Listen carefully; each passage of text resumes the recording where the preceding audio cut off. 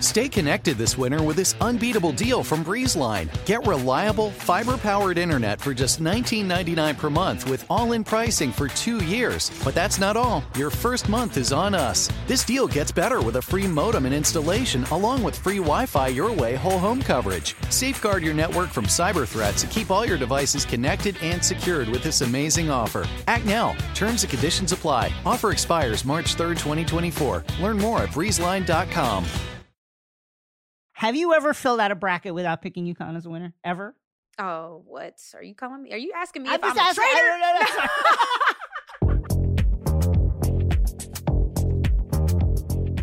Microphones. What do they do?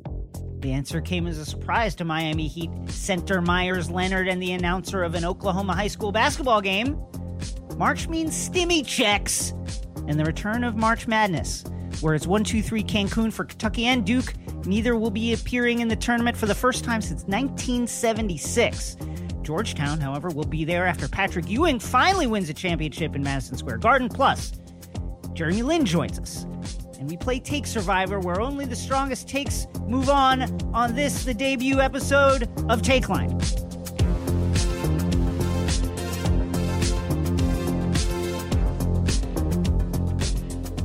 I'm Jason Concepcion. And I'm Renee Montgomery. And welcome to the debut episode Let's go! of Take Line. Let's go! Number Let's one, do baby. it. I can't wait.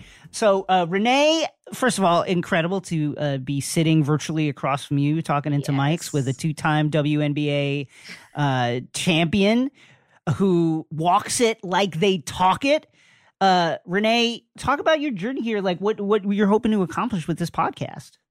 Oh, I like platforms that allow me to be me. And so when you all first came to me to talk about this podcast, I was like, tell me more. You're like, yeah, we're going to talk about sports and culture and that intersection. And I'm like, tell me more. So the more I found out about what this podcast will be about, the more I was like, oh yeah, I'm in. Like I was in before I even did the first interview with you. And so for me, I think that things need to be said. I think that people need to hear what's going on and from different perspectives. I mean, I'm a Black woman in America. You're an Asian American in America. So that's, we have different views than maybe what the normal view is. And so, yeah, for me, that's kind of what drew me in right away. And you were talking about all my stuff and you're an Emmy Award winner and all of this. So, why did you want to create this pod, honestly?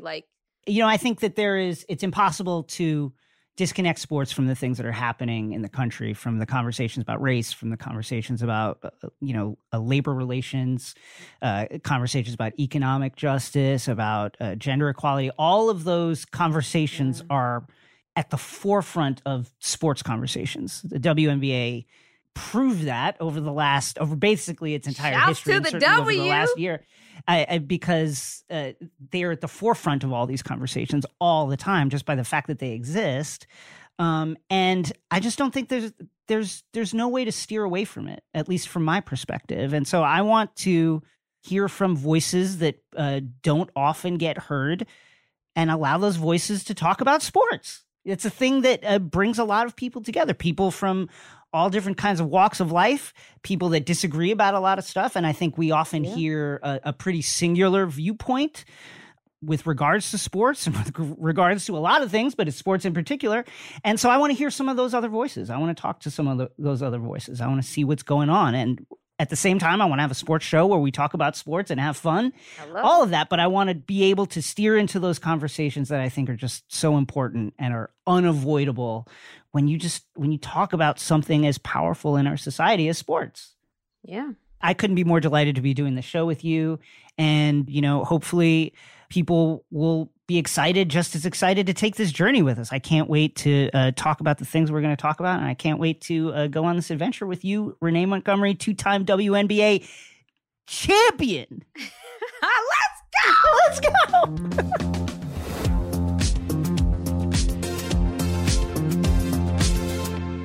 It's March. The stimmy checks will be dropping. That means if you got a bracket to fill out, you might have a little scratch to do it with. The brackets have been announced this weekend after this weekend's slate of games. The women's brackets will be announced tonight. We're taping this on Monday. Renee, do you have your bracket filled? Any surprises, any takeaways from the results from this past weekend and from the brackets? Oh, well, everyone should know that all my brackets lead to UConn. So yes, my bracket is filled out. I can tell you how my story ends. It's not shocking. So what about you? Listen, I bleed blue, so I'm the wrong person to ask about that. But what are you thinking? Like, what are your brackets looking like? It's a toss-up this year. This year is a tough year. It is, first of all, because of the way COVID has impacted everything in the world and life. The NCAAs can't escape that either. The entire competition is going to be played in a bubble-like atmosphere in Indianapolis. The brackets aren't actually going to be nailed down until tomorrow. They're leaving in some time for testing and to make sure everybody is tested clean. The thing that delighted me this weekend was just seeing Patrick Ewing as coach of Georgetown finally win a title in Madison Square Garden in a shocking run, picked to finish last in the conference, shocking run to the championship. And this is after, making news because security at MSG didn't recognize him, I guess, which is... Can you believe that?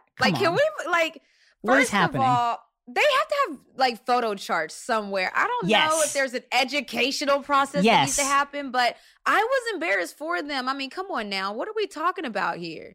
There has to be. That's the thing. It's like, okay, yes, of course. Like, I'm sure some of the security personnel maybe are younger. They didn't grow up with Pat. They weren't aware of him. That said, whoever is managing this needs to have a picture of everybody who's coming in and that has IDs, but still a picture of Pat in particular and say, okay, this is Patrick Ewing. And make an asterisk beside the legends. Like, if there's a legend, maybe let's put a little asterisk beside it, like something. Yes, and this is, I think, particularly important after, the disaster that was ejecting Charles Oakley from the Garden a few years back. Those two are legends in that space, legendary Knicks. Yes, and it's like you've already got that bad rep that you're not treating your legends in the right way. How about treating Patrick Ewing in the right way? And in that regard, was absolutely thrilled to see him win it and really knock off some heavy hitting teams on the way to do it. And I think now, listen, people are going to say, okay, well, like there was a lot of upheaval in terms of new players coming in, new players coming out.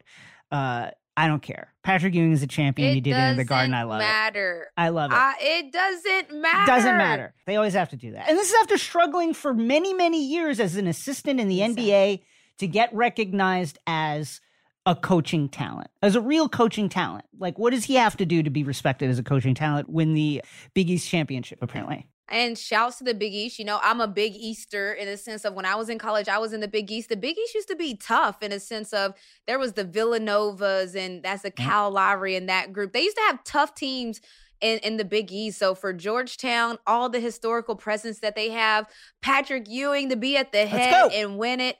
Oh, yeah. Like I posted about it. I had to let everybody know, look, I do bleed blue, but I love to see it. We love to see what happened. And it was a little bit of poetic justice. I'm sorry. Like for that to happen and then him go on to win, like, you love to see it. Have you ever filled out a bracket without picking UConn as a winner? Ever? Oh, what? Are you calling me? Are you asking me I'm if just I'm asking, a traitor? Are you asking me out loud if I'm a traitor? No, I have not.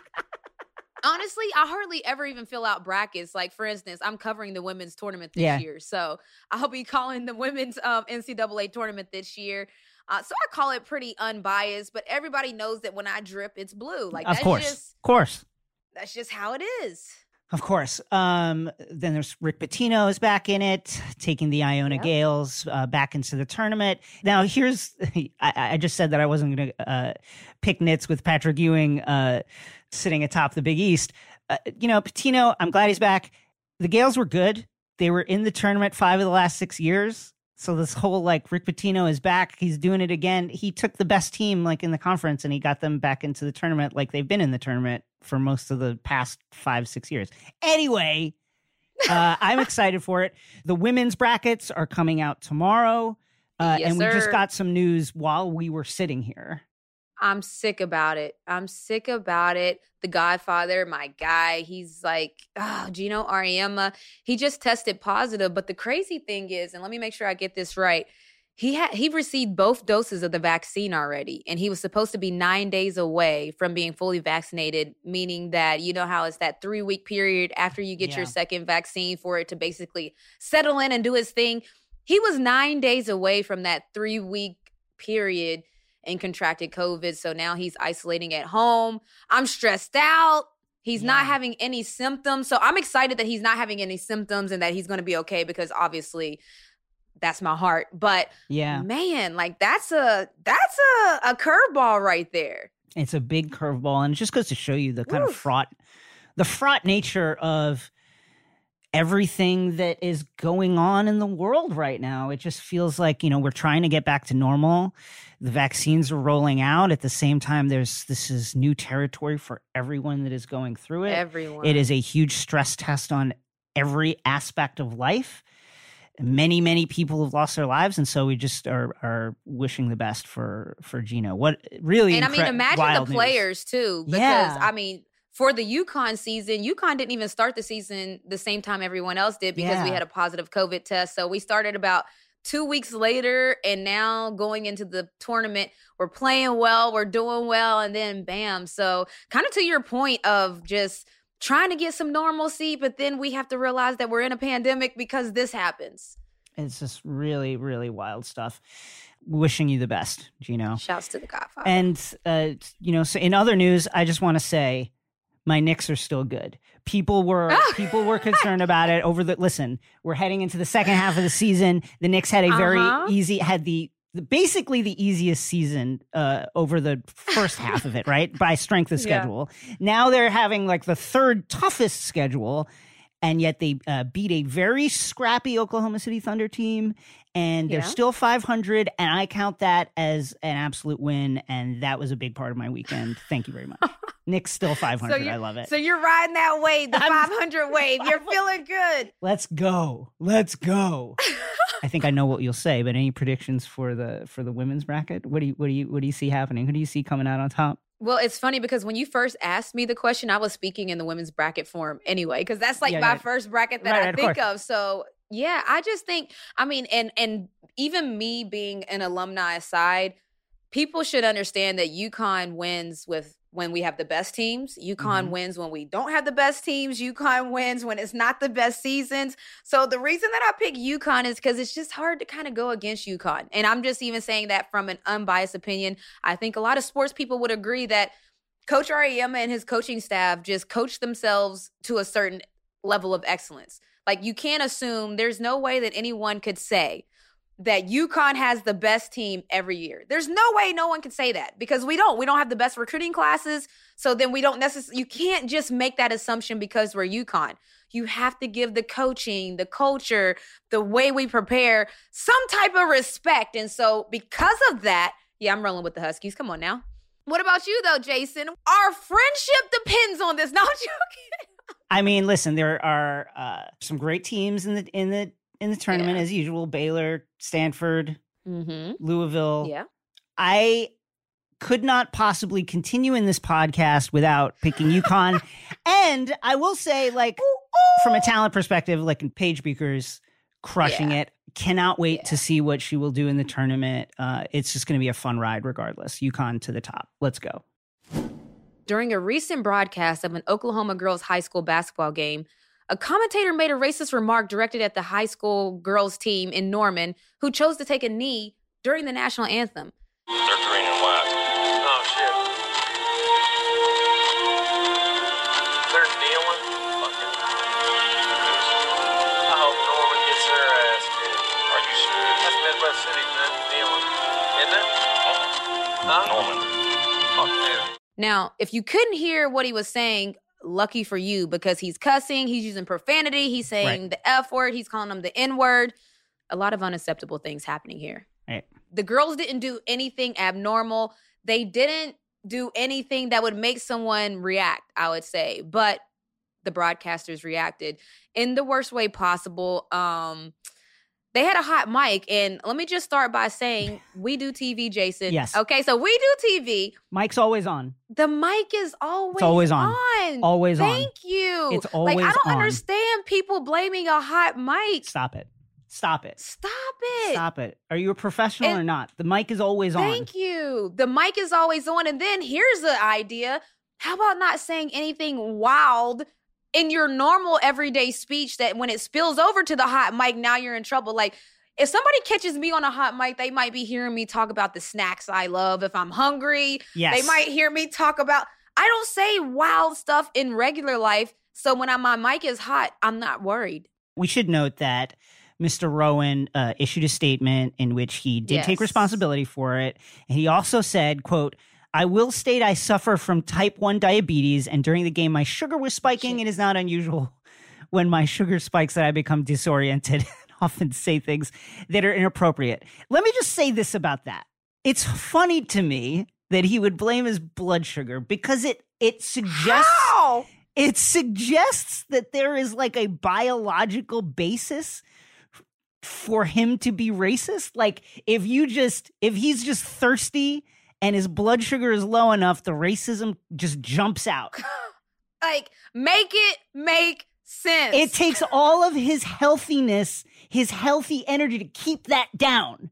But when his blood sugar gets low enough, it just can't help This is but like a pop. Come Snickers on, commercial gone wrong. I think he watched a Snickers commercial and thought, hungry, why wait? And he thought, well, maybe I can lean into that. No, sir. Come no, on, don't sir. do that. No, sir. Like that. First of all, shouts to those young ladies. Let me backtrack. Yes. First Shouts of to all, those young ladies in high Yes. school that have to deal with this.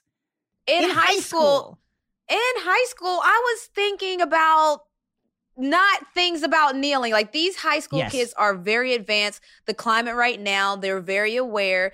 And so for those girls to do that, first of all, it's courageous because whenever we've seen what happens when athletes kneel, it's not always received well. So shouts to them for first taking a stand by taking a knee.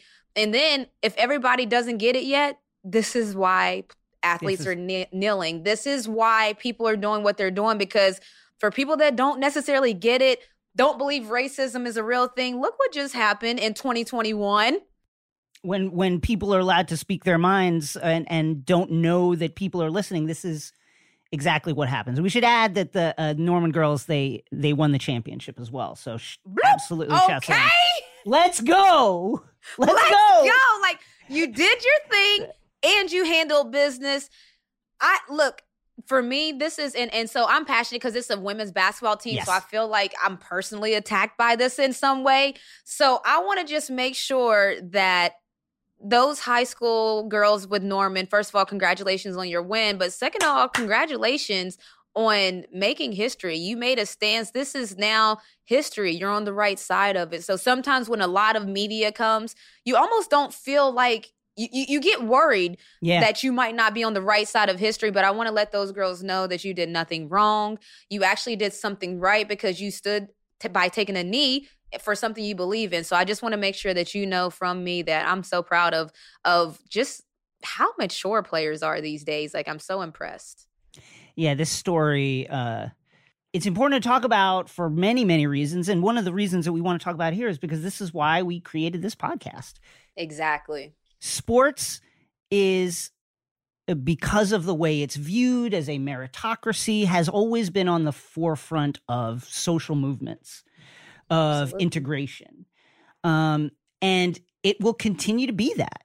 And so when people say variations, the various variations of shut up and dribble, Right. they're being really ignorant to the force that is sports within our society and has been for the amount of time that existed in our society. Harry Edwards, a sociologist, was quoted in a New York Times op-ed as saying, quote, sports does not so much mirror society, it is integral to the functioning of society. And that's exactly right. It's, you know, for mainstream America, read white male America, a lot of their first experience with people from outside of their, ethnic group or religious group has been through sports. This is how people are integrated into our society. And so these conversations are continue to be important. And I'm glad that people have decried this person, but also it brings to mind another part of this, which is, there's been so much talk about like cancel culture and what that means and demonizing it. Yeah. For this person that made these comments, Matt Rowan, what would it take for them to be welcomed back as like a member of the sports broadcasting community? What would you need to see? Pick me, for him to get uncanceled? Well, first of all, I would want Matt to not stop making excuses. Yeah. So if you say, I will state I suffered type 1 diabetes and during the game my sugar was spiking, that to me doesn't show accountability. That doesn't show like your sugar had nothing to do with you calling people a racist slur. So for me, it's very hard for me to get over it, let's say, if I don't feel like they're really sorry. That's not an apology. I don't even like, that's not an apology to me. It's an excuse. So the first way would be to apologize and actually mean it. That would be the very first step. Like, absolutely. Oh, wow, I realize I messed up. Take some accountability for this. When I see something about diabetes, the diabetes thing threw me for a whole loop. I actually thought it was a joke. I saw it on Twitter first, and I was like, oh, Twitter's at it again. Thing is, if you listen to the statements, and they're disgusting, but it's not like he's incoherent. You understand what he's saying. Exactly. Yeah. It was a full conversation, too. It wasn't like he said one word and it slipped out. And he's like, oh. It was like they had a discussion. He vented about it. He went on to just say multiple things about why he doesn't like that. They're kneeling, blank them. Like, I hope Norman gets their A kicked. Like, what are we talking about here? Like, that was your sugar? No. And then everyone wants to complain about cancel culture, but just how should we feel about that? I always want to ask people, how should I feel about that then? So if people tell me I shouldn't feel any type of way, well, tell me how I should feel about a grown man calling high school girls names. Like that, to me, I'm a grown woman, so I feel almost a certain protectiveness over that. And so, I think that the first step for Matt would be to apologize. First of all, educate yourself, because that first statement was wild. And then apologize and mean it. And you can't force people to accept an apology too. That's another thing that people have a hard time with. Like, just because you apologize doesn't mean that people have to accept it right away. Maybe you need to apologize. Maybe you need to show that you're trying to do better. There's been different people that have done these type of things, like a Drew Brees, where you say something insensitive, you apologize, and then you show us that you really meant your apology. So I think that's a good start to your question, Jason. I think that's a good start on how not to get canceled, because people have said some insensitive things before and not gotten canceled. So it's not like everyone gets canceled, but you need to be genuine and show that you understand why what you said was painful. Yes. Show that you get that. One of the things I've really been struck by in the last, since the pandemic, but certainly for years before that, is just like, it's really obvious in our culture who is very comfortable with the way things are and doesn't feel the need to like say anything, and who feels anxious and at threat because of the way things are depicted, because of the way words are used, because of the things that they see every day in the news and on social media and whatever. And I think this was a moment where Mr. Rowan felt very comfortable and at ease, and he showed us who he is. Way too comfortable. There are a lot of other examples of this, of the mic being on when supposedly seasoned broadcasters didn't know it was on. It's always hot. The mic is hot. It's the mic is hot. Tom Brenneman, of course, notably in August 2020, during a Reds game against the Kansas City Royals, said a homophobic slur live on air. Myers Leonard, only last week, uttered a anti-Semitic slur with his entire chest while streaming Call of Duty, a stream that he set up. Like, he knew he was on. Shame. He knew he was doing that. Yeah, he did it on purpose. I don't even know if you call it a hot mic. Like, he set his own mic up. Deshaun Jackson at anti-Semitic Instagram post from 2020. Kobe had an anti-gay slur from the bench in 2011. Tim Hardaway in 2007 had an anti-gay one. But that's the thing. It's happened before, and people have bounced back. Like, if you genuinely want to do better, once you realize you're not doing well. I have to read the Norman Mayer quote really quick because it was everything. This is Bria Clark, the mayor of Norman, and she said, "I am livid and absolutely disgusted about the racist and hateful comments directed towards the young women of the Norman High School basketball team by a game announcer in the live broadcast of last night's game. These young athletes were simply expressing themselves." That part right there is crazy because it's 2021. I keep saying that because I would think that we could express ourselves in any way we feel. Like, however I feel I want to express myself, as long as it's not harming anyone else. You would think that that would be okay, but the mayor had to say how disgusted and livid she is by this because all the girls were doing expressing themselves. So I just want to just end it by saying, girls, express yourself, okay? Keep going. We are behind you. You got a crew, a tribe. We are with you. So don't let something like that deter you. I think a good metric of whether a protest is working on some level is that people are mad about it, right? Like if they're doing it and everybody's just like, okay, like, and you're not sparking racists to be racist and to object in really terrible and retrograde ways, then maybe the protest isn't working. This protest still working for as benign and as all it is people kneeling. That's all it is. And you see what happens. Speaking of other cultural issues in sports, the Republican establishment is attacking transgender youth and athletes across the country. There have been multiple bills put forth by state legislatures to ban transgender athletes from competing. More than 20 states are proposing restrictions on athletics or gender-confirming health care for transgender minors this year. That means trans athletes would have to go to a doctor and have like this basically be examined to prove that they are the gender that they were born as and that they are competing as. Conservative lawmakers are responding to an executive order that bans discrimination based on gender identity in high school sports and elsewhere, which Biden signed January 20th, the day he took office. A bunch of lawmakers supporting these bills, including Florida Representative Kaylee Tuck, Senator Kelly Stargill also of Florida, North Dakota Representative Ben Koppelman, many others. Kansas, Wisconsin, Maine, South Carolina, Tennessee. I mean, I think one of the things that's notable to me about this is the fact that, like, for those who have been asked, the lawmakers that have been asked, what is this? Is there some kind of case that you can point to that this law is meant to fix? None of them can say, oh, it's because of this. Yeah. There's actually because there's not one case that they can pull from. I'm going to tell you what case they're all pulling from, Jason. Juwanna Mann. They watched one movie and they think, like, listen, the Tennessee governor, Bill Lee, said, I do believe that transgenders participating in women's sports will destroy women's sports. What? Huh? That means that you believe that.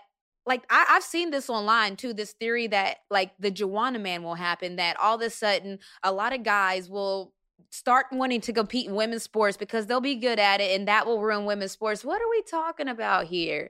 Like, that's such a far-fetched scenario that they made a movie about it. That's how far-fetched it is. And I think that that's what people are holding on to. Because to your point, there's not one case that makes them, that they can like make their anchor. The numbers are so small that it's actually hard to talk about it.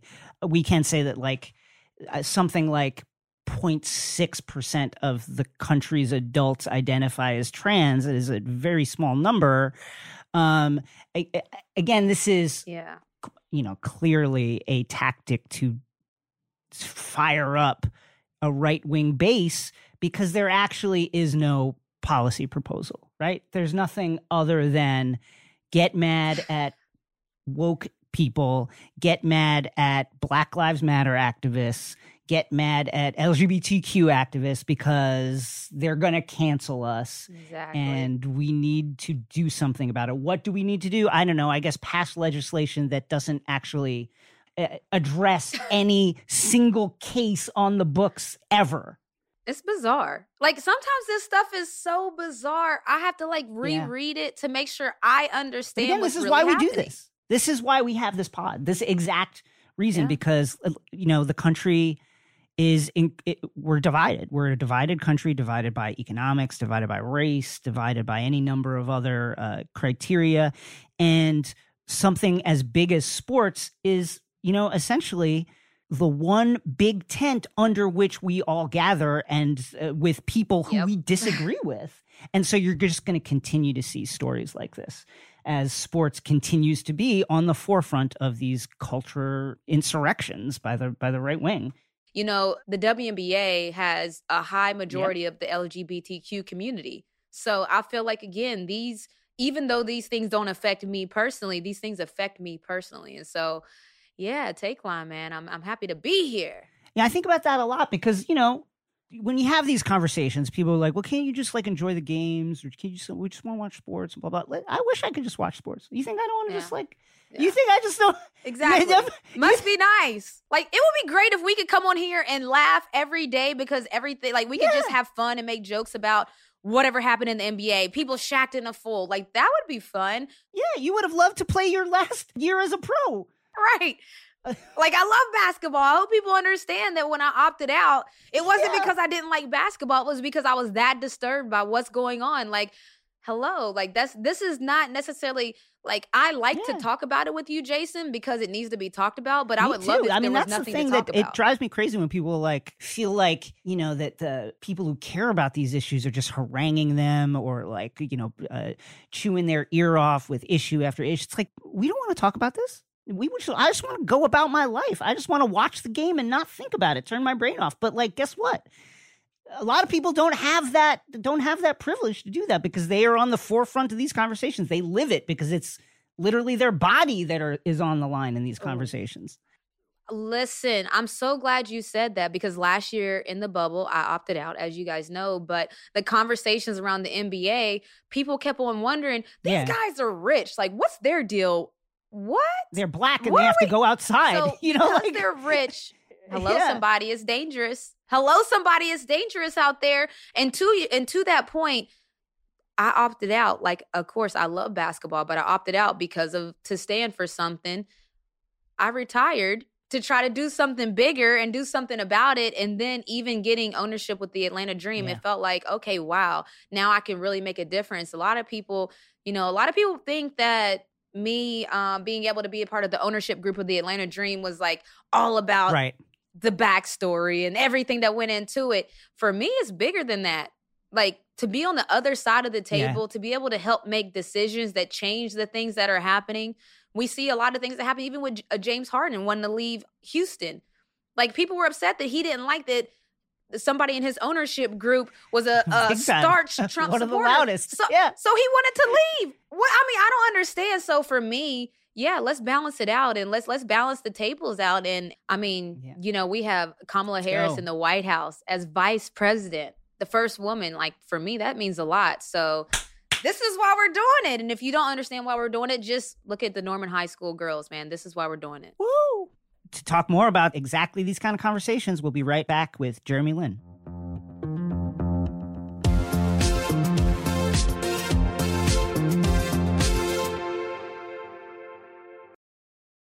This is your last chance to enter the Ohio Lottery's Fun Turns 50 promotion. Score $3,500 and 2 tickets to the epic party at the Rock and Roll Hall of Fame, where you could win part of another $400,000 in cash prizes. Enter the new 50th anniversary scratch-off or $50 worth of eligible non-winning $5 or $10 scratch-offs and My Lotto rewards through the Ohio Lottery app. Hurry up. The last entry deadline is May 13th. Lottery players are subject to Ohio laws and commission regulations. Play responsibly. If there's anything better than getting a few of your favorite things from McDonald's, it's getting a few of your favorite things from McDonald's for less in the McDonald's app. Delicious. Order in the McDonald's app today. Ba-da-ba-ba-ba. Right now, only in the app. Enjoy a breakfast sandwich for just $1, like a sausage McMuffin with egg. Offer valid one time per day from $4.29 to $5/12/24 at participating McDonald's. Must opt into rewards.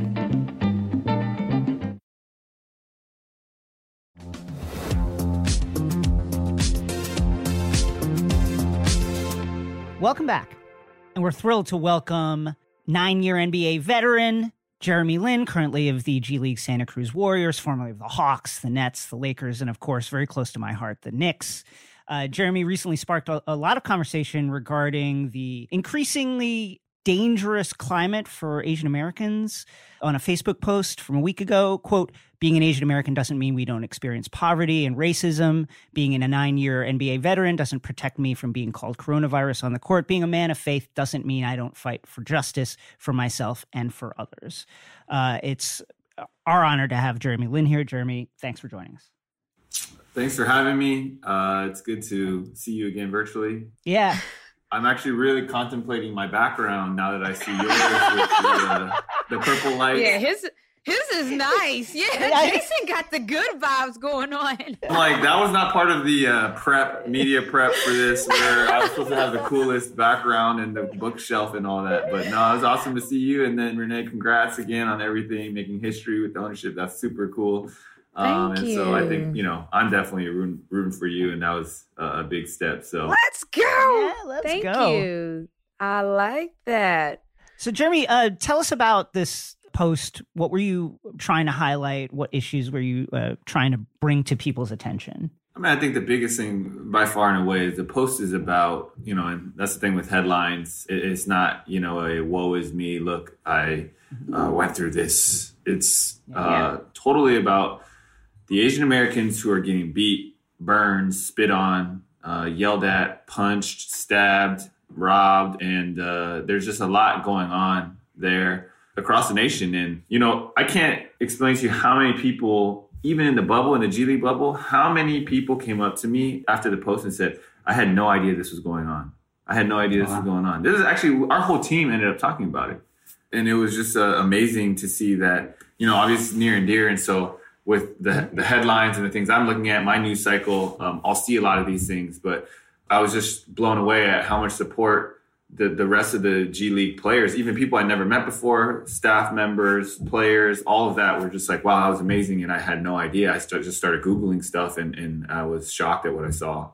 Yeah, you talked about the G League. I covered the G League this year, and it was a big topic because obviously the NBA, the G League, the WNBA, the focus is to be more inclusive. And so do you think, why do you think that there's such an emphasis when it comes to Black Lives Matter? It's widely accepted that there's racism and different things going on, but why do you think that there's a difference when it comes to Asian culture and that people necessarily don't know what's going on?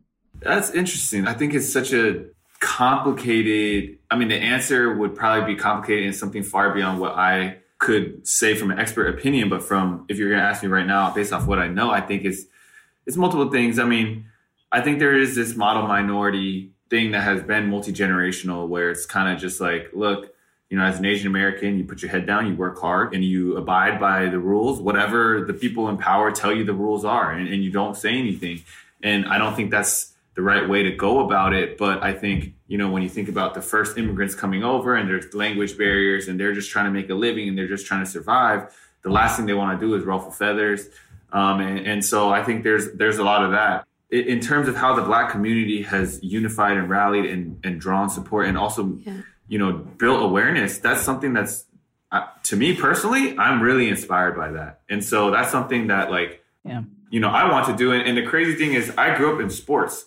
And loving sports. And actually, the people that I grew up watching and being inspired by were all Black athletes. It's pretty cool, and I have, if you looked at my wall growing up, it was just all the NBA players. And my every time I did any type of school report or anything, it was MJ. It was an athlete. And so, but I think there's just a lot that we're trying to do in terms of building awareness amongst the Asian community and also having the Asian American community not only unify within ourselves, but also to unify and build solidarity amongst mainstream society as well. And I think there's just a lot that goes into it. But I agree with you in the sense that there isn't as much exposure to it. Yeah. Talk a little bit about that meeting you had with your teammates and how did that conversation come forward? How was that broached? So to be honest, our head coach, Chris Weems, he did this really cool thing where maybe once or twice a week, he would just read these stats. And he wasn't, standing on his soapbox and giving some type of speech. It was just, hey, I'm going to read you guys some facts. And so he would read us facts from a calendar. And so during February, it'd be like, February, on this day, this is what happened. And he would read stuff and it was like, so-and-so got lynched or so-and-so got raped. And it was just like a lot of these like very real stories. And he was just reading them and the descriptions and stuff like that. And then after he finished one of them, he also said, I just want to say too, in relation to a lot of these things, because Coach Weems is African-American. And so he was talking a lot about social justice and that and reading a lot of these African-American stories and things that are real stories. And then he also mentioned that. And he was like, I did not know that happened, Jeremy, but we stand by you. And it was one of those things where only a few of my teammates had heard it. And then we didn't make it a big deal. It happened really fast. And so a lot of people didn't know about it. And then he kind of brought that up. And then that's kind of what spawned that. And then a lot of my teammates came up to me after and started talking to me or asking me about it and stuff like that. Was that the first time that something like that has ever happened to you? Was like that's your first experience with that? No, I mean, if you're talking about like racist comments, for sure, not even close. Growing up, it was, you're a Chinese import, go back to China. When I got to college, it was, chicken chow mein, look at your eyes, can you see the scoreboard, orchestra, you're a chink, chink, chink, chink, like. And was this athlete saying this or just you talking about in school, or was it like, who was doing this? Was it just like schoolmates doing that? It was, it varied from people from school to opposing, opponents. Oh, yeah. The 6-man club at away arenas to, I've had stuff happen in an NBA arena from fans and spectators. This is many years ago. But again, this is just something that I've always kind of seen and experienced growing up. Yeah. Talk a little bit about, the Asian American experience is different, as you mentioned, from the Black American experience, because there is no unified cultural voice. We're from Taiwan, we're from China, we're from Vietnam, we're from Cambodia, I'm Filipino. When I was growing up, nobody knew. I grew up in a white area. Nobody knew what that was. Like I was Chinese to everyone. Like I was like, no, I'm from the Philippines. Nobody had any understanding what that was. As you were coming into your awareness of just your own identity, what was that like growing up and trying to embrace or grapple with this Asian American identity? I mean, it's really hard and it's so evolving, right? And so like growing up, the area that I grew up in is primarily white. But then I grew up in a Chinese immigrant church. And then I played basketball. And as I got into elite levels, AAU levels, it was primarily African-American. And so I almost had these different sectors in my life. Like if it was school, it was white. If it was church, it was Asian. If it was basketball, it was Black, primarily, right? And then, and so for me, I was always kind of like trying to figure that out. And it's gotten even more complicated. Like, when I grew up here during the Insanity, playing basketball here, I'm always like the basketball player, but it's like, but he's Asian. Yeah. And that was always a thing. So I never felt like I really belonged here, especially on the floor, right? Like on the basketball floor. Then I went overseas last year and played in China. And it's like, I look like them. I speak the language, but I'm a foreigner and I'm under the foreigner rules and I'm treated as a foreigner and everything, there's a huge delineation between the locals and the foreigners. And so now I'm kind of like, dude, I don't really belong anywhere. And when you talk about these, not having a unified voice, and you also talk about just being mashed into one group. It's so true. And this is a true story. One of my teammates, even just now in the G League bubble, as we were talking about it, he was just like, hey man, like, I would love to learn more about Asian culture. Like, I even love sushi. And I'm like, oh no, Jeremy, I know you lying, Jeremy. Jeremy, I know you lying. Because we were talking about Chinese food and we were talking about the best Chinese food and where the best Chinese food was. And so I think, these are not because it was so heartfelt and you could see it in my teammate's eyes and in his heart that like he wanted to know more and he wanted to relate and he was genuine and he had tremendous respect for me and he cared for me. I've had teammates in the past in the NBA who, again, the same thing, like people who lived next to me, my neighbors who were teammates I was super close with. And then one of them came up to me and was like, I don't understand, Jeremy, how can you be Asian and Chinese? Like, that doesn't make sense. How can you be both? And I had to explain this is how, and he wasn't trying to make fun of me. He wasn't trying to anything. It was just like, man, I'm just trying to learn. for a lot of my teammates, I'm the first Asian teammate that they've ever had. And even some of my teammates, the first Asian friend that they've ever had. And so I'm like, man, you know what? Like, if it wasn't for basketball, I wouldn't have met a whole bunch of different people from different cultures and learn. And I had to learn, and I had to ask these same types of questions for other people growing up. And so, I mean, that's the beauty of the game, right? It brings us together. It does. And so you mentioned it, so I have to ask about it.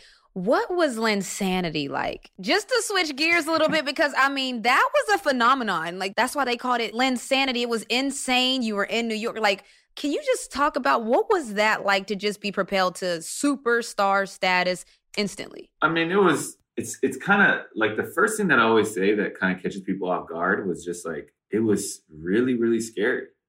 Like, It was really, really scary. I mean, I don't play for the fame, and like, I struggle in the spotlight sometimes when, even now when I get recognized sometimes, like, oh, that's Jeremy Lin, or some people, like a few tables I walk in the restaurant, like, oh, that's Jeremy Lin. Like, I'll start sweating.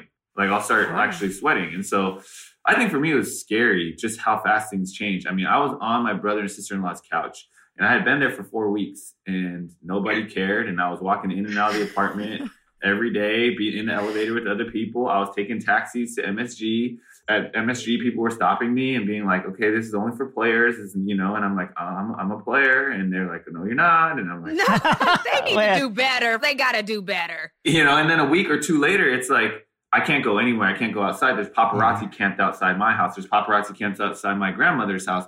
I'm getting 200 text messages after every game. I'm in the taxi, and now the taxi driver recognizes me, and I'm on the screen, which I'm like, can we turn this TV off in the back of the, the New York taxi? I'm like, turn the TV off. I don't want to see myself. And it was just like everything flipped upside down, and I was scared. And I think that's the biggest thing is like I was scared, and it became like this ghost or this shadow or this like phenomenon that I was trying to run away from. And as I have gotten older, I've come to really appreciate and embrace it. And now you see like, back then it was like, no, don't talk about me as an Asian. Like, talk about my hoops. Like, talk about what I'm doing on the court. Don't just say, oh, look what he's doing. He's Asian. Look what he's doing. I'm like, don't do that. You just wanted to be a baller. Yep. And now it's like the opposite. I'm like, oh, you want to go ahead. I'm Asian. You can keep talking about it. Oh, you don't want to talk about it as much anymore. Like, talk about it as much as you want now, because I think as I've grown, I've come to appreciate it. I've come to understand the world a little bit more. I've understood what some of the injustices are, and I've evolved. And now it's not about me and my recognition as a basketball player.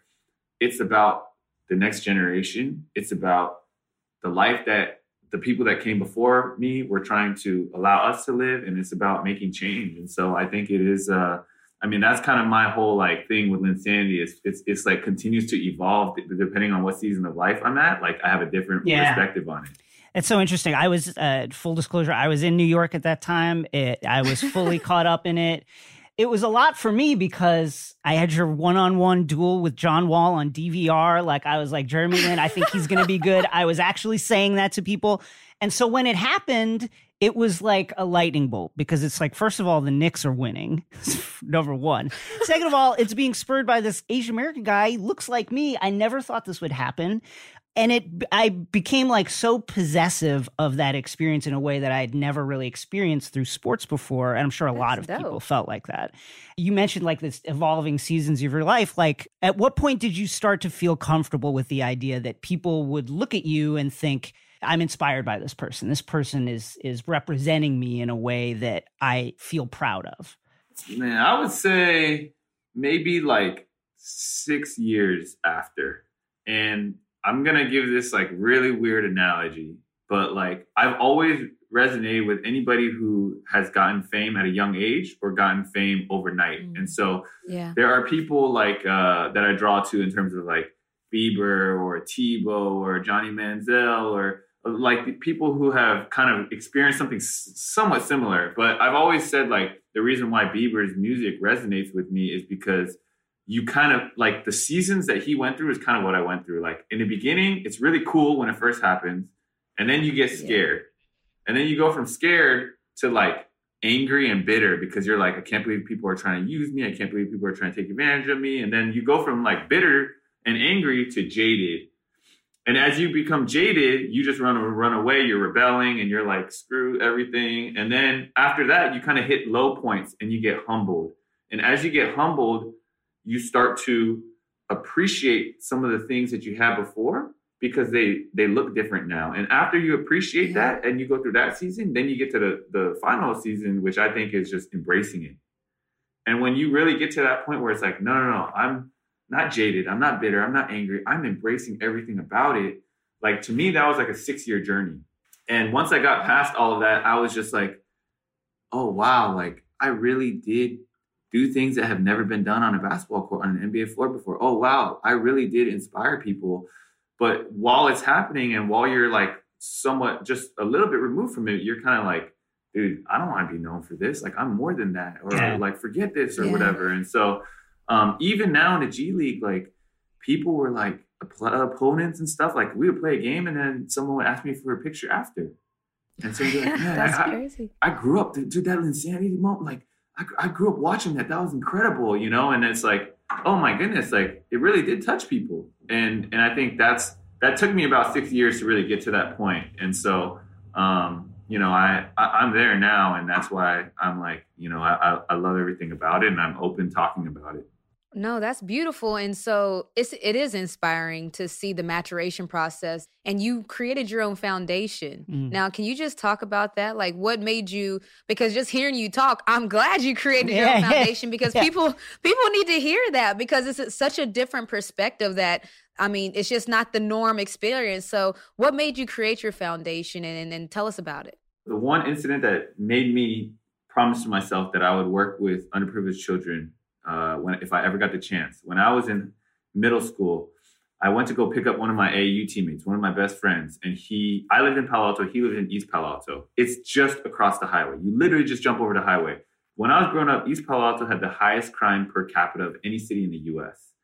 And so we were about to play a big game. I picked up my teammate, and he's African-American. And I was like, hey, man, you ready? It's a big game. How'd you sleep? He's like, I didn't sleep that well. And I was like, why?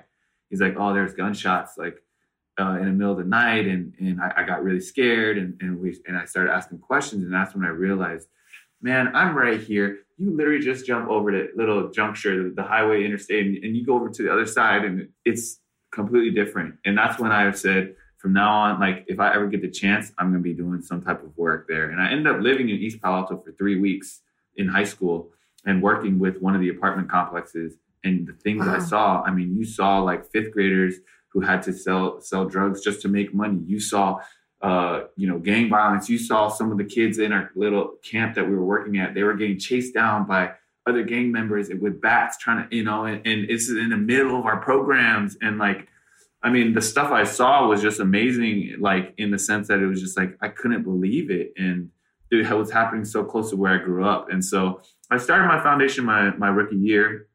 And now this past year, we partnered with 5 AAPI organizations that are serving underprivileged youth in the Bay Area. And it's just near and dear to my heart.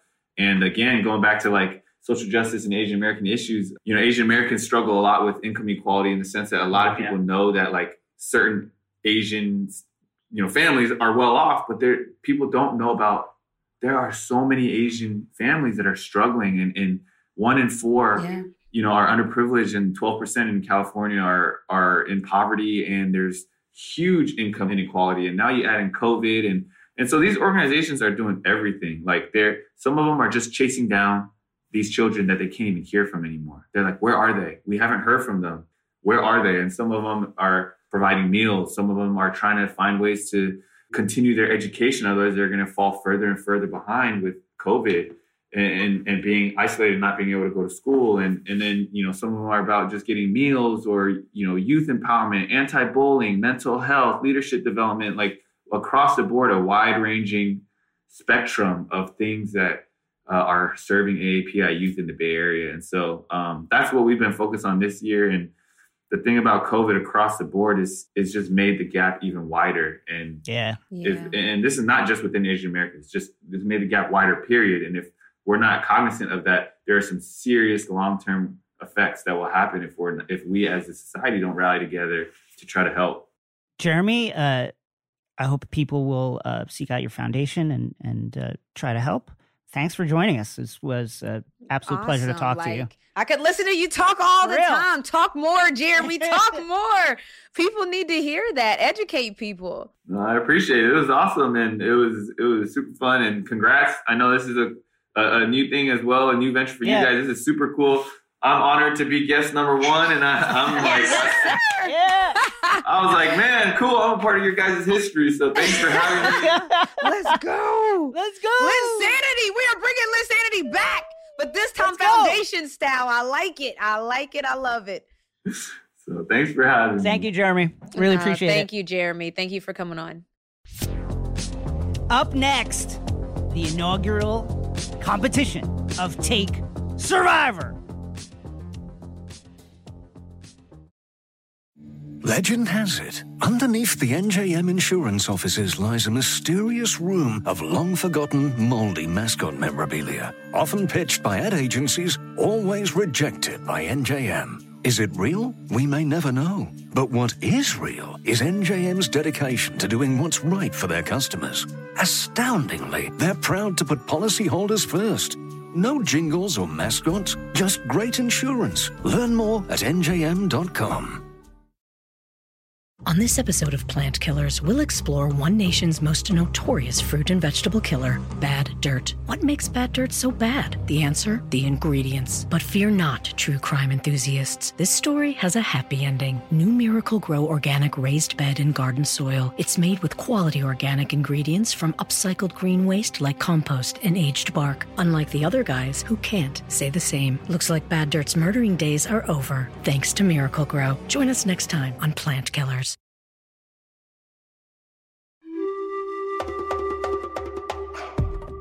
Welcome to Take Survivor.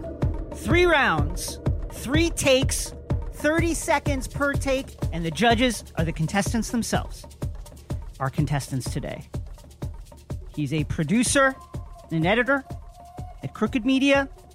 He has some of the worst opinions at the company. Elijah Cohn. Elijah, how are you? Jason, I'm excited to be here, and I'm ready to play to win. Jason Gallagher. He's a video editor and creator extraordinaire. Jason, how are you? I'm feeling great. I'm hoping to make it out of the second round. That's all. She's the co-host of this podcast, a 2-time WNBA champion, and the co-owner of the Atlantic Dream, Renee Montgomery. Renee, hello. What's up? I see y'all stacked it against me with these crazy topics, but I'm here for another win. What's up? He was a former senior advisor to Bruce Springsteen's current podcast co-host, Dan Pfeiffer. Dan Pfeiffer, how do you do, sir? I'm good. Like any good Philadelphia fan, I just hope to make the conference finals of this competition. Yes, Dan! I'd also like to note that all the contestants are wearing black hoodies, something I just noticed right now. Kind of a weird thing. Do you notice mine says anything? Ice the Beast. Okay, that's how I'm coming today. Round 1, first question. Who is the NBA MVP for the 2020-2021 season? We can have the same player be put up as an answer, but you have to have an original take. Let's start with Elijah Cohen. Who is the NBA MVP? 30 seconds starting now. Jason, the Utah Jazz have the best record in the NBA, and so my 2021 NBA MVP is none other than Shaquille O'Neal. Shaq was shit-talking Donovan Mitchell on live TV, and it gave the Jazz motivation to compete, which is what Shaq said he was trying to do. And if there's one person who would agree with me that Shaq should be MVP, it is Shaq himself. And as Shaq would point out, Shaq has multiple rings. Do you want to argue with that? Wow, Elijah Cohn. I like it. Elijah Cohn with the Shaq Diesel for NBA MVP. Next, Jason Gallagher. Jason Gallagher, who is the NBA MVP? From a completely unbiased perspective, I'm going to say Luka Doncic still. I'm still with Luka. Look at the Don. They started the season off COVID hit them hard. They started 9-14. Since then, they've climbed from the 14th seed all the way up to the 8th seed. I think by the end of the season, they're going to have home court advantage. And everybody complaining that he shouldn't have started are going to look like silly, silly people. And he's going to be hoisting that MVP trophy up. People have short memories. It's all about the second half of the season. Let's go! Ooh, okay. Luka Doncic for MVP, says Jason Who Gallagher. are these guys? Renee Montgomery, who is the NBA MVP? Okay, this is easy. Any athlete knows that the MVP of the NBA is always the refs. They have the right to make a wrong call. You can't go back at them. It's funny you brought up the Jazz, Elijah, because a player from there, Donovan Mitchell, recently went off about the refs and said it's ridiculous. No one can stop the refs. They will do what they do. And if they get it wrong, they have the ability to go back, watch a review, and choose if they want to just stick with their wrong answer or say, hey, we'll change it to the right answer. There's no wrong space for them. How could they not be MVP? Mm-hmm. Wow. Renee Montgomery. Strong for point. the Zebras. The referees for NBA MVP, Dan Pfeiffer. Who is the NBA MVP? If we have to award the NBA MVP trophy at the All-Star break, there's no question it's Joel Embiid. I know he got injured right afterwards, but for the first half of the season, he is definitely MVP. And if he gets back soon enough, he can easily be the MVP for the whole year. He is a top 5 offensive player, a top 5 defensive player. The Philadelphia 76ers are number 1 in the East. He's proven his value against the Jazz, where he dropped 40 and 19, and managed to get Donovan Mitchell kicked out of the game in overtime to ensure their victory by pointing out his technical foul to Renee's MVP, the referees. Wow. Oh, I like it. I like it. Dan Pfeiffer says it's Joel Embiid. And now we will go to voting. Cast your votes, contestants. The great thing about Take Survivor is the contestants cast the votes as well.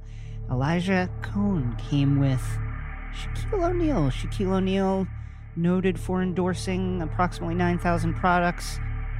Is he the league MVP? What about Luka Doncic? Luka Doncic, the European sensation, came in a little bit overweight, but that's fine.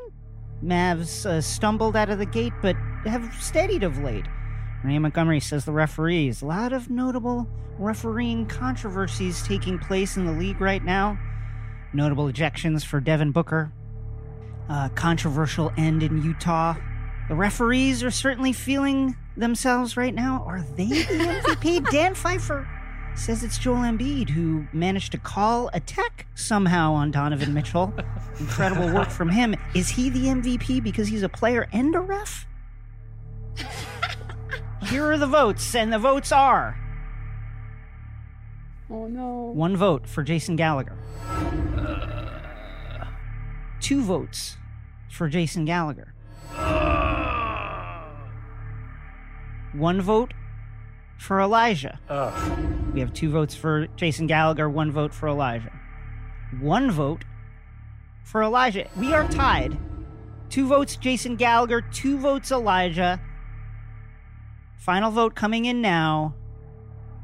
And the first person voted out of Take Survivor is Elijah Cohn. Elijah Cohn, what do you have to say for yourself?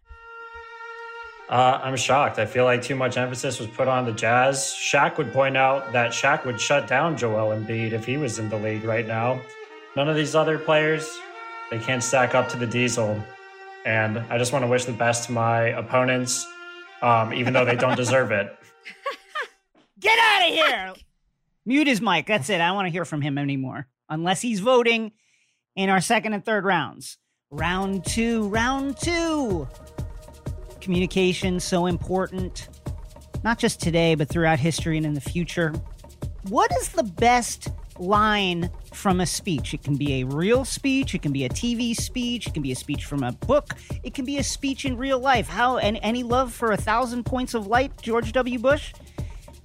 What is the best line from a speech? Let's start with you, Jason Gallagher. Best line from a speech. Clear eyes, full hearts, can't lose. I don't need that extra time because Coach Taylor inspired so many teams. East, West, doesn't matter when, where, doesn't matter if the team has lost their quarterback or a member is an alcoholic. or whatever it might be. He is your guy. He needs to say just those words, and championship guaranteed. Clear eyes, full hearts, can't lose. Jason Gallagher goes with Coach Taylor's clear eyes, full hearts, can't lose. Wow. Renee Montgomery, what is the best line from a speech? Oh, Jason, this is so easy. You want the truth?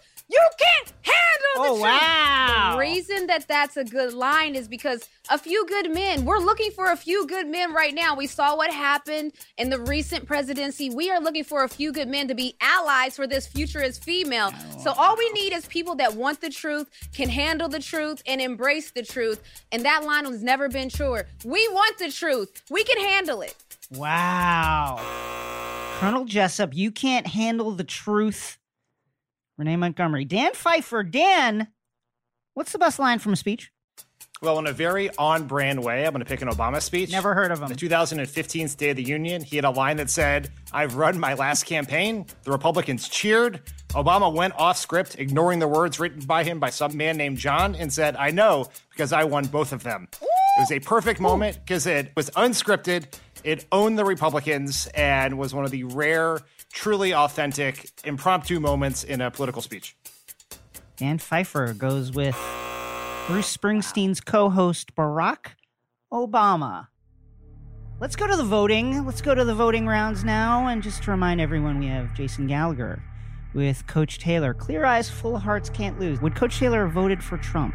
Probably the first time, right? Maybe the second time he would have been talked out of it by Tammy. But I think he definitely would have voted that first time for Donald J. Trump. Renee Montgomery. You can't handle the truth. The famous scene from A Few Good Men. Colonel Jessup, under cross-examination, admits that, yes, he did indeed. Word of the code red. Dan Pfeiffer. I know because I won both of them. Barack Obama. You may have heard of him. Listen to him now, exclusively on Spotify. Let's look at the voting totals. 1 vote for Jason Gallagher. Someone not a fan of Coach Taylor. That 2016 vote coming back to haunt him. 2 votes for Jason Gallagher. We've got 3 votes for Jason Gallagher. 1 vote for Renee Montgomery. Someone couldn't handle that truth. Can't handle the truth. And our final vote for our second person voted out of Take Survivor. Clear eyes, full hearts. Jason did lose. Jason Gallagher, what do you have to say for yourself? You know, he was an unconventional coach, and that rubbed a lot of people the wrong way. It's fine. I get it. But now he's screaming at Godzilla, and I appreciate him still. Who would he have voted for in 2016? Absolutely Donald Trump. Come on. Okay. Oh my God. Okay. Glad we got that cleared up, and now we move on to our goodbye finals. Are you ready for the Take Survivor finals? And the final question: Renee Montgomery versus Dan Pfeiffer. Okay.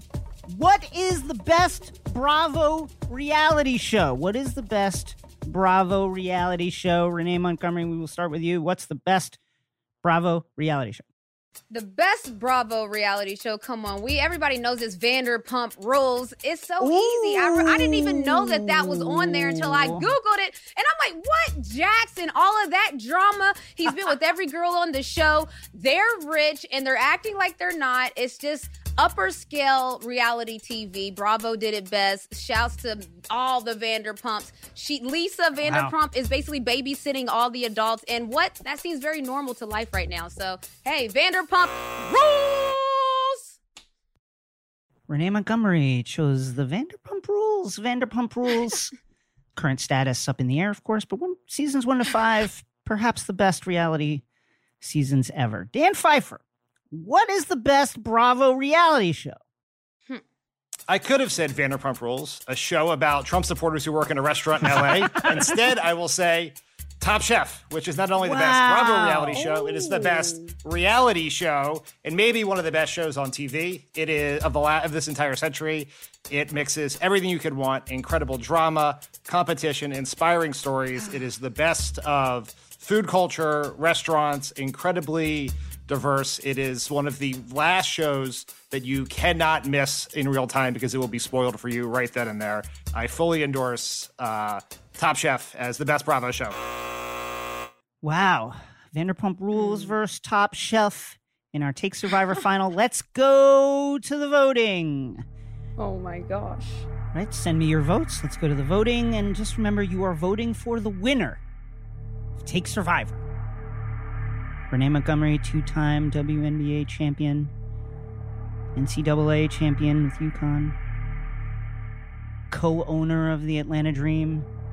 Her dream today is to win Take Survivor. Look at Dan sitting over there, real proud of himself. Dan Pfeiffer, angling for that gig, working for Bruce Springsteen next. It's all a stepping stone for him. He says Top Chef. And their iconic judges, Padma Lakshmi, Tom Colicchio, and Gail Simmons. Do these judges like what they've tasted today from Dan? And just a reminder, this is the final round. You are voting for the winner. You're writing down the name of the person who you think should win Take Survivor. Votes coming in now. One vote.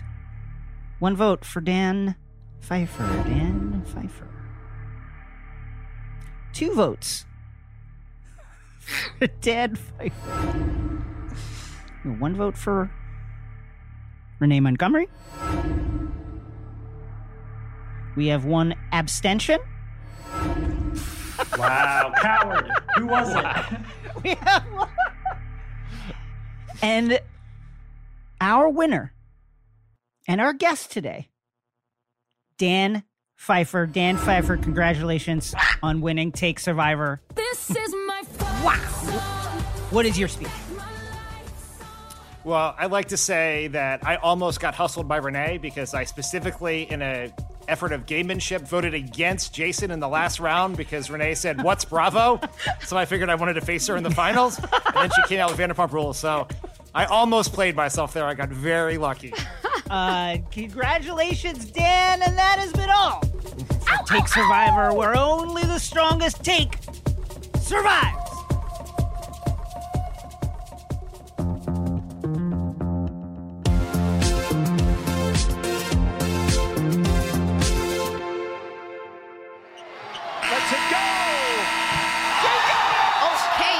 Okay, time for buzzer beaters where Jason and I tell you stories we didn't get in the show, but we want you to know about. That's right. I'll get this party started.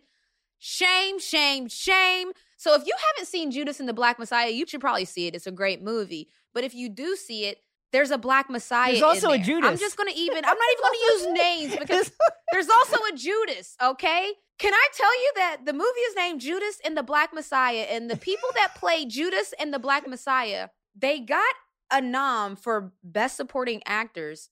So I'm assuming there were no lead actors in the movie then. I don't understand who could be the lead if Judas and the Black Messiah are not the lead. Help me, Jason. I don't understand what's happening. I mean, I get, in the sense that I guess this was a way that they could include... Now, listen, I'm playing devil's advocate. I want to be very clear that I am not supporting the decision. But I think I'm guessing that the decision was so they could have Lakeith and Daniel Kaluuya up for supporting and have Chadwick Boseman in for lead actor. That said, this is crazy. I mean, like, one of them is the star of the movie, right? So... One person had to be the lead. That's what the part I don't understand, but these things happen. Again, I'm not shocked. Yes. I just wanted to bring it to your attention. Like I said at the top, these is things that I wanted you to know about in case you didn't know. What you got, Jason? Listen, I'm a big Marvel fan. Falcon and the Winter Soldier comes out this Friday on Disney+. I've been rereading the comics in which Sam Wilson takes the shield from Steve Rogers' Captain America, becomes the Black Captain America. A lot of people in that fictional universe had a lot of problems with it. And I think it was a really inspiring, great story. If you want to read the comics on it, check out All New Captain America. Check out Sam Wilson, Captain America. Check out Falcon and the Winter Soldier, the comic book title. And it's just really action packed. There's a lot of addressing a lot of issues that you will find trenchant in terms of the way we are living our lives right now. And I can't wait for the show to come out every Friday. So does this have any relation to WandaVision? It does. It takes place in the same universe at basically the same time. So in this world, Steve Rogers, who was Captain America since World War II, has given up the shield because he got old, and he gave it to Sam Wilson, who will now take on the mantle of Captain America, becoming the first Black Captain America. Okay. And that's it for this, the very first episode of Take Line. Number 1! On behalf of myself and the two-time Renee Montgomery, we bid you adieu. Please follow and subscribe wherever you get your podcasts, on Apple Podcasts, whatever platform you're using. Don't forget the 5-star ratings. We want those. Give us those, or we will come to your house after we get the vaccine, but we will come, and we will make you do it. Don't forget to subscribe to the YouTube/TakeLine channel, where you can get original content and clips from this podcast and fresh episodes of All Caps NBA, which drop every Friday. On behalf of myself and Renee, goodbye.